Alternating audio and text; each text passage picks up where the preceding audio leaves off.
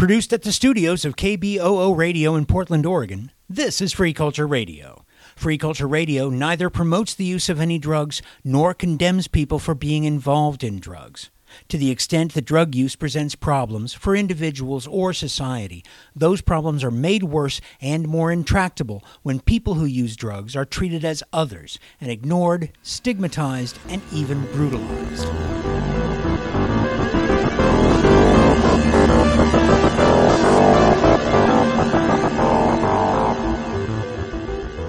The United Nations Commission on Narcotic Drugs, as noted on its website, was established by the Economic and Social Council to assist the ECOSOC in supervising the application of the International Drug Control Treaties. In 1991, the General Assembly expanded the mandate of the CND to enable it to function as the governing body of the UNODC.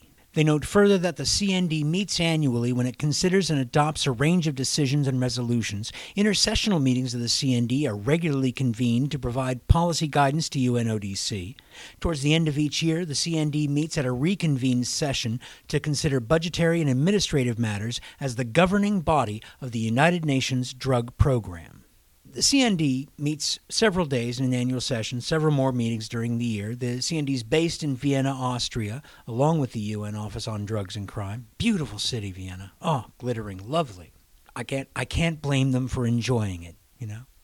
The main plenary sessions are webcast live, and they're only webcast live. There's no archive of past meetings.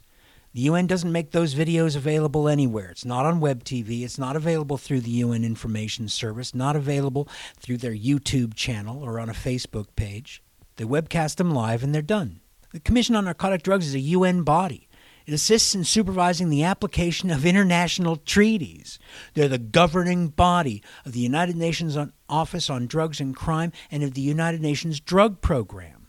And yet, they don't keep a real record of what goes on at their meetings. That opacity is the main reason I catch as much of these meetings as I can during their live webcasts. An official body of the UN, and yet they hide their work in shadows? I just think that's wrong. Now, normally, I would air portions of those meetings on a show like this. I know, official speeches from a UN meeting? Yawn, right? But you know, that's the thing. Why don't they just make these videos of their meetings public? I mean, what are they scared of? That's why I broadcast audio from these things over the years, because the CND doesn't want you to hear what they're discussing. I can't go along with stuff like that. Secret meetings of public bodies? That's garbage. I won't stand for it. You shouldn't stand for it. Don't worry. We're not going to hear any of the speeches that people made at the CND's most recent meeting. Instead, we're going to hear a speech that the CND refused to allow delegates to hear. Friday, December 10th was International Human Rights Day.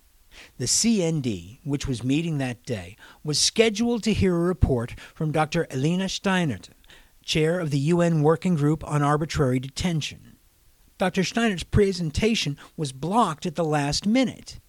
Blocked. There's no explanation of why they made that decision, and they don't have to give any explanation. CND's decision was made behind closed doors, and you know, diplomats don't like to make waves. So that was that. The Human Rights Council, fortunately, doesn't operate that way. Videos of their proceedings are really easy to find online. Dr. Steinert presented her report to the UN Human Rights Council back on July 2nd. Well, here then is Dr. Steinert delivering the report that the UN Commission on Narcotic Drugs refused to listen to. Madam President, Excellencies, distinguished delegates, and representatives of civil society.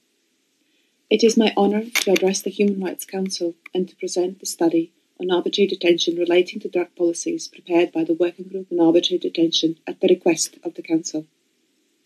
The study aims at ensuring that the absolute prohibition of arbitrary detention as required by international law is included as part of an effective criminal justice response to drug-related crimes, and that such a response also encompasses legal guarantees and due process safeguards.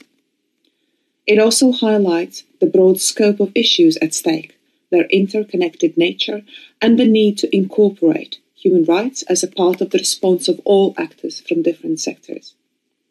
This study was prepared following a broad consultative process, which included the collection of questionnaire responses, consultations with the United Nations Office on Drugs and Crime, and the International Narcotics Control Board, as well as a virtual expert consultation. A briefing on the study was also given at the 63rd session of the Commission on Narcotic Drugs. The working group thanks all the stakeholders for their contributions prepared and provided to the group in a challenging setting of the global pandemic. Madam President, in this study, the working group notes with concern the increasing instances of arbitrary detention as a consequence of drug control laws and policies, and finds that people who use drugs are particularly at risk of arbitrary detention. A related issue is the criminalization of possessing paraphernalia associated with drug use enacted in several jurisdictions. This not only has negative effect an impact on an effective realization of such individuals' right to health, but also contributes significantly to overcrowding in many detention facilities across the globe. The working group would like to highlight that imprisonment for drug-related offences should be a last resort and in principle should only be used for very serious crimes. Madam President, the so-called war on drugs has also resulted in a large increase in detention and imprisonment for drug-related offences. Disproportionate actions by some states to apply criminalization provisions of drug control treaties or to incorporate these into their domestic legislations have frequently resulted in widespread human rights violations leading to arbitrary deprivation of liberty. In this study, the working group identifies several human rights violations in the so-called war on drugs context, including interrogating suspects under the influence of drugs and subjecting persons to testing without their consent or a judicial warrant. The overuse of and prolonged pretrial detention lasting in some instances for months and even years, and physical and psychological violence towards detainees, including, inter alia, the withholding of substitution therapy from drug-dependent suspects. Another serious concern is the identified wide range of violations of fair trial standards for persons accused of drug-related crimes.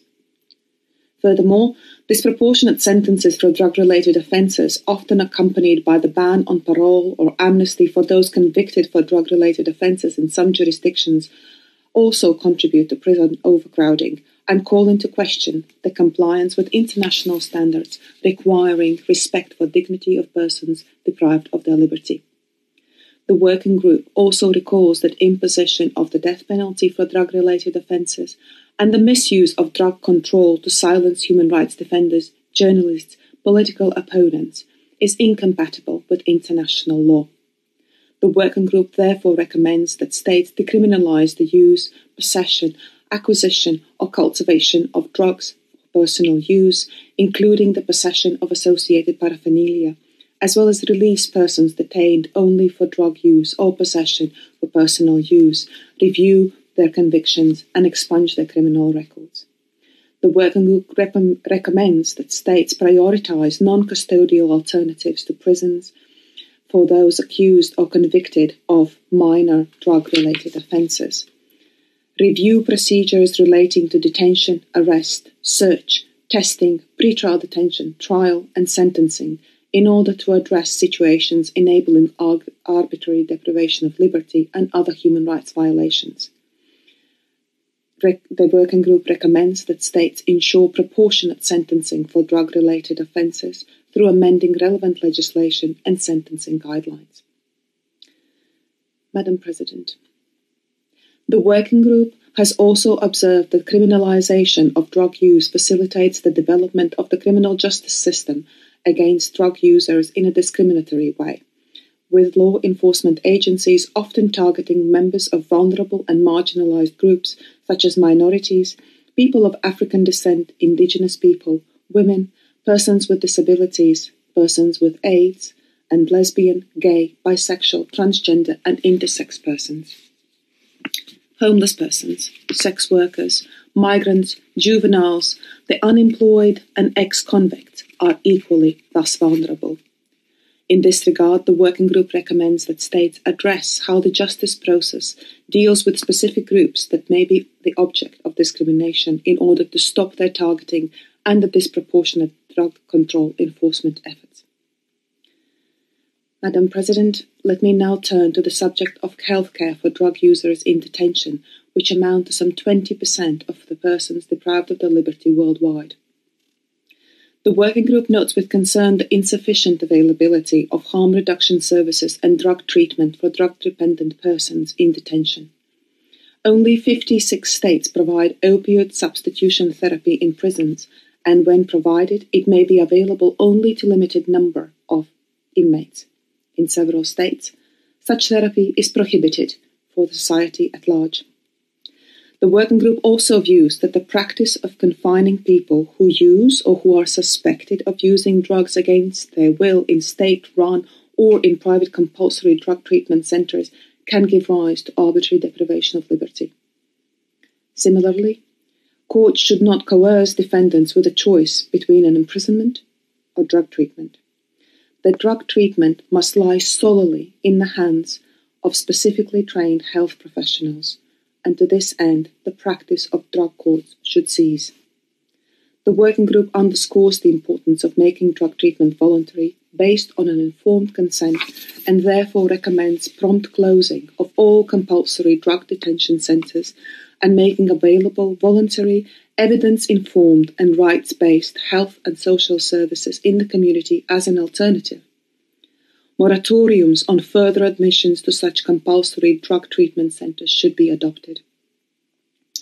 Finally, Madam President, Excellencies, distinguished delegates and representatives of civil society, the working group would like to highlight the important contribution that the civil society, including associations of drug users, can and do play in the design, implementation, monitoring and evaluation of drug policies.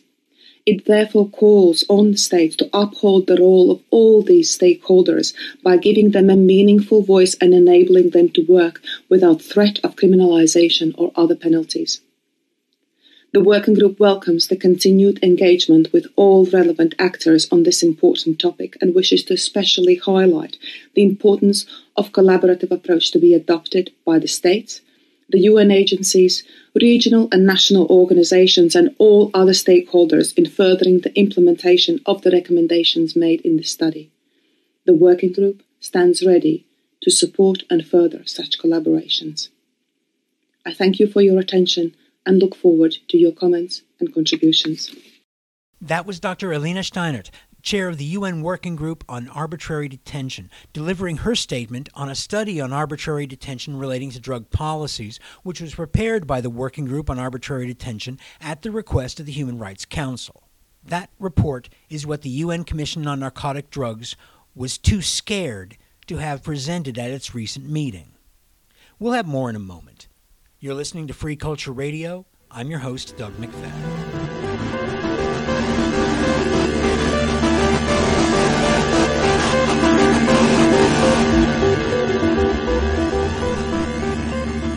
The city of New York recently became the first jurisdiction in the United States to officially authorize the operation of supervised consumption sites.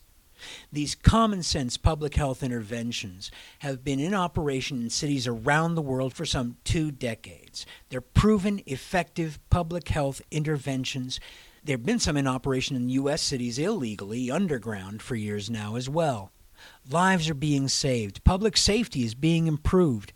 I'm one of the many journalists who are trying currently to get an interview with Sam Rivera, the director of the New York nonprofit On Point NYC, which runs those 2 sites. I'll bring you some of that audio when I finally get my chance.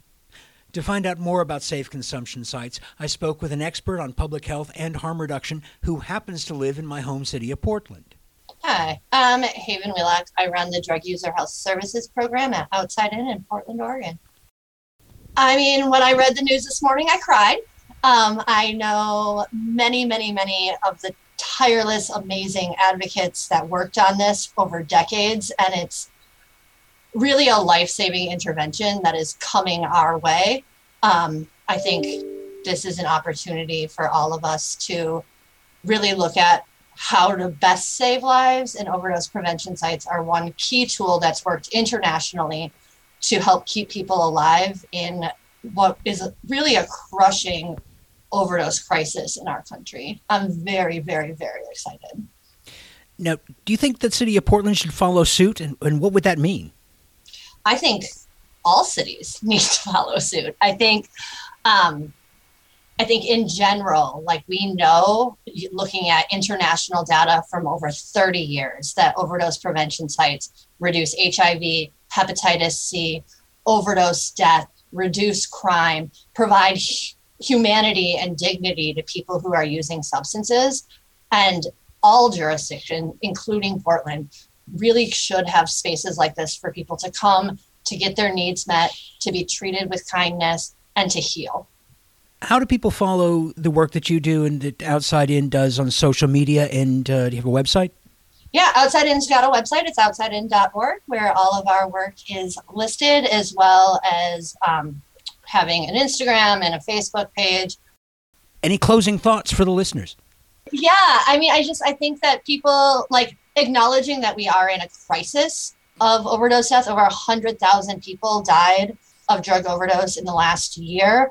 It's worse than we've ever seen it. Oregon's overdose death rate is above the national average in increase over the last year. And it's really time for us to come together and do something different. And we're all looking to New York to model what comes next.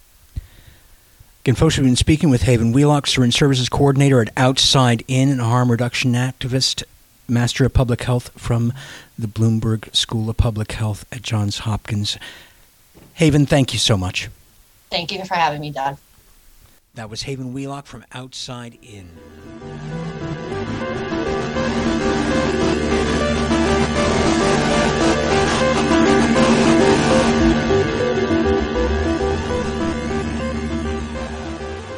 I was speaking recently with another friend, Sean Shelley. He's a researcher, harm reduction advocate, and the co-founder and chair of the South African Network of People Who Use Drugs. In fact, earlier this evening, I finished writing an article for one of the local newspapers. And the last two lines are, change occurs when we see beyond the drugs and treat people who use drugs as people. The term people who use drugs can be abbreviated to a single word, people. Yeah. And that's 100% true. Because the behaviors that we've been pathologizing and saying are so bizarre are not actually that bizarre. When you are sitting homeless on the side of the road and you've got an abscess in your leg, the only thing that's going to relieve you from that pain is heroin. And even if you have to inject that through a septic abscess, you're going to do that because it's the only thing that will take away some of that pain. And look, the fact is that people describe heroin sometimes as lying in the arms of your mother and love at the same time. They never describe methadone like that. They never describe fentanyl like that, actually, either. But for a lot of people, they need the comfort and the analgesic, the emotional analgesic that these drugs provide. I'm not saying everybody's like that, but some people do. And I'm not going to deny them that, that's for sure. I'll enable them to continue finding that comfort, whatever it takes. How do people follow the work that you're doing? What's your? Do you have a website? What's your social media handles? All that stuff. I'm on Twitter. It's at Shaun SHAUN SHELLY, all one word, and that's my Twitter one. And I'll put up some of my stuff in the near future. I've got a site that's busy being designed at the moment, but otherwise just Google me and I'm all over the place. And I must just say that I stand on the shoulders of giants. I was saying the other day that I don't think I've had an original thought. The only original thing that I've done is maybe string some other thoughts together, or maybe bring a cross-disciplinary point of view. But Stanton Peele irritates me intensely because every time I think I found something new, he's already written about it. Carl Hart's pretty much the same. Mark Lewis and I worked together for ages, and I'll come to Mark with a great new idea and he's already thought of it. Ethan Nailman on the policy side, the original harm reduction people, Pat O'Hare, the former cop, Neil Woods, Julian Buchanan. I'm missing out a lot of people there. Andrew Tatarski, for example, as well. these are people who are deep thinkers. They've thought about it all before. Bruce Alexander and Siegel, and even guys like Becker, the sociologist, Howie Becker.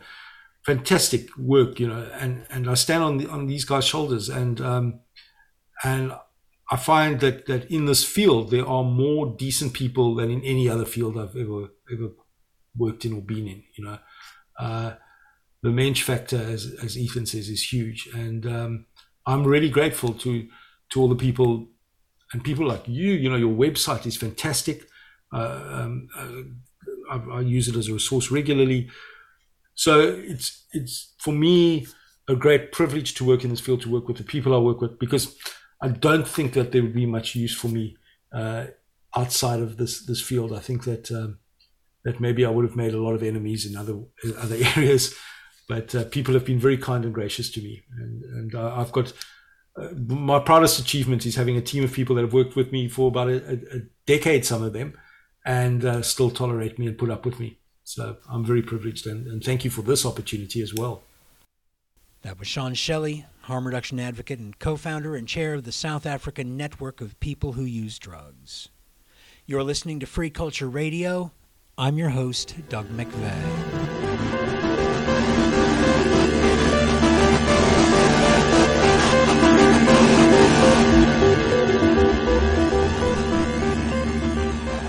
Welcome back.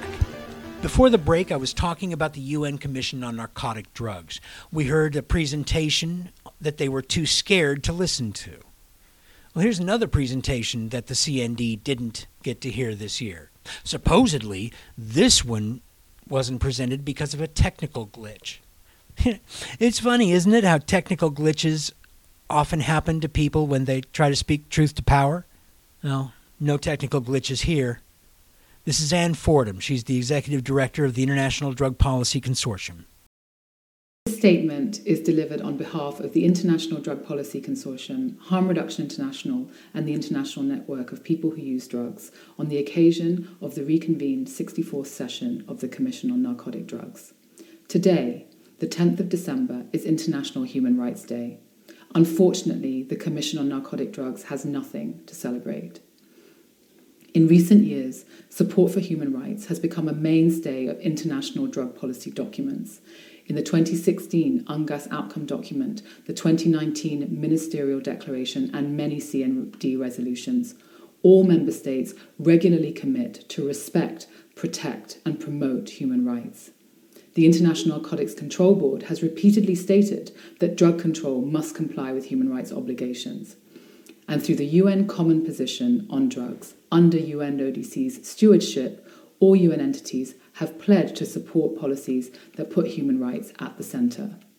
Despite these commitments, repressive drug policies continue to fuel widespread and systemic rights violations, including the death penalty for drug offences, extrajudicial killings, mass incarceration, and the systemic denial of harm reduction, and countless acts of police brutality and violence.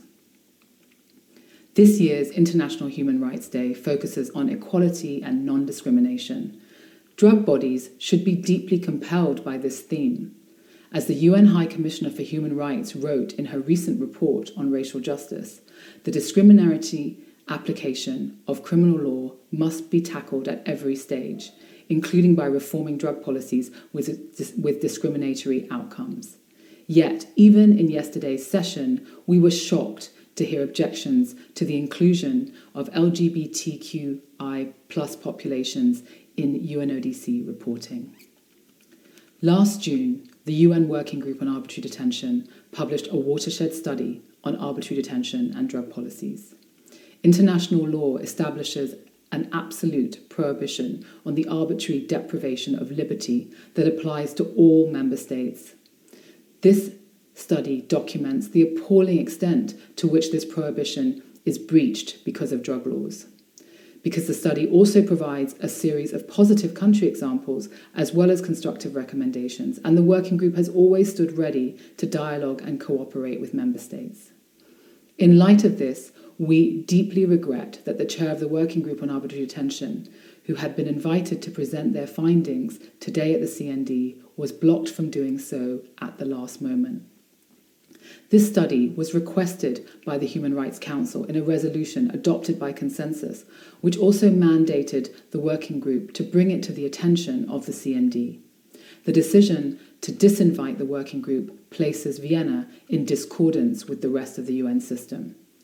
The move to silence a human rights mandate precisely on International Human Rights Day sends a disturbing message that human rights expertise is not welcome in Vienna and that the Commission on Narcotic Drugs prefers to turn a blind eye to human rights violations.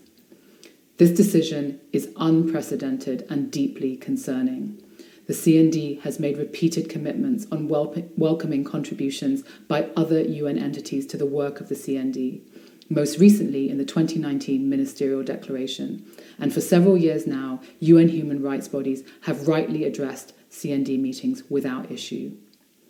We urge member states to ensure that the chair of the Working Group on Arbitrary Detention is invited again to the upcoming regular session of the CND next March. The involvement of human rights bodies and experts needs to be welcomed and proactively encouraged in all CND meetings. Otherwise, the Commission will risk sliding into an increasingly isolated and irrelevant position within the United Nations system. Thank you for your attention. That was Ann Fordham, Executive Director of the International Drug Policy Consortium. She was delivering a statement on behalf of the IDPC, the Harm Reduction International, and the International Network of People Who Use Drugs. That statement was supposed to be made before the recent reconvened session of the UN Commission on Narcotic Drugs. There's a time when the operation of the machine becomes so odious, makes you so sick at heart that you can't take part. You can't even passively take part. And you've got to put your bodies upon the gears and upon the wheels, upon the levers, upon all the apparatus, and you've got to make it stop. And you've got to indicate to the people who run it, to the people who own it, that unless you're free, the machine will be prevented from working at all. And that's it. Thank you for joining us. You have been listening to Free Culture Radio. I've been your host, Doug McVeigh. I want to thank my guests, Haven Wheelock from Outside In and Sean Shelley from the South African Network of People Who Use Drugs. A big thank you to everyone out there fighting for civil rights, human rights, and social justice. And thanks especially to you, dear listener, for your support. You make it all worth it. Free Culture Radio is a volunteer production for community radio and syndicated via the Pacifica Foundation Radio Network's AudioPort service. Free Culture Radio is also available as a podcast or direct download. Find links at the website kboo.fm/freeculture. Theme music for Free Culture Radio was composed and performed by Tom Nickel and Four Dimensional Nightmare. Free Culture Radio is on Facebook at facebook.com/KBOO Free Culture Radio. Please give it a like. You can follow me on Twitter. I'm at Doug McVeigh. We'll be back in a month to continue our examination of drugs, drug cultures, and the influence of drugs on society. Thanks again for listening. This is Doug McVeigh saying so long. So long!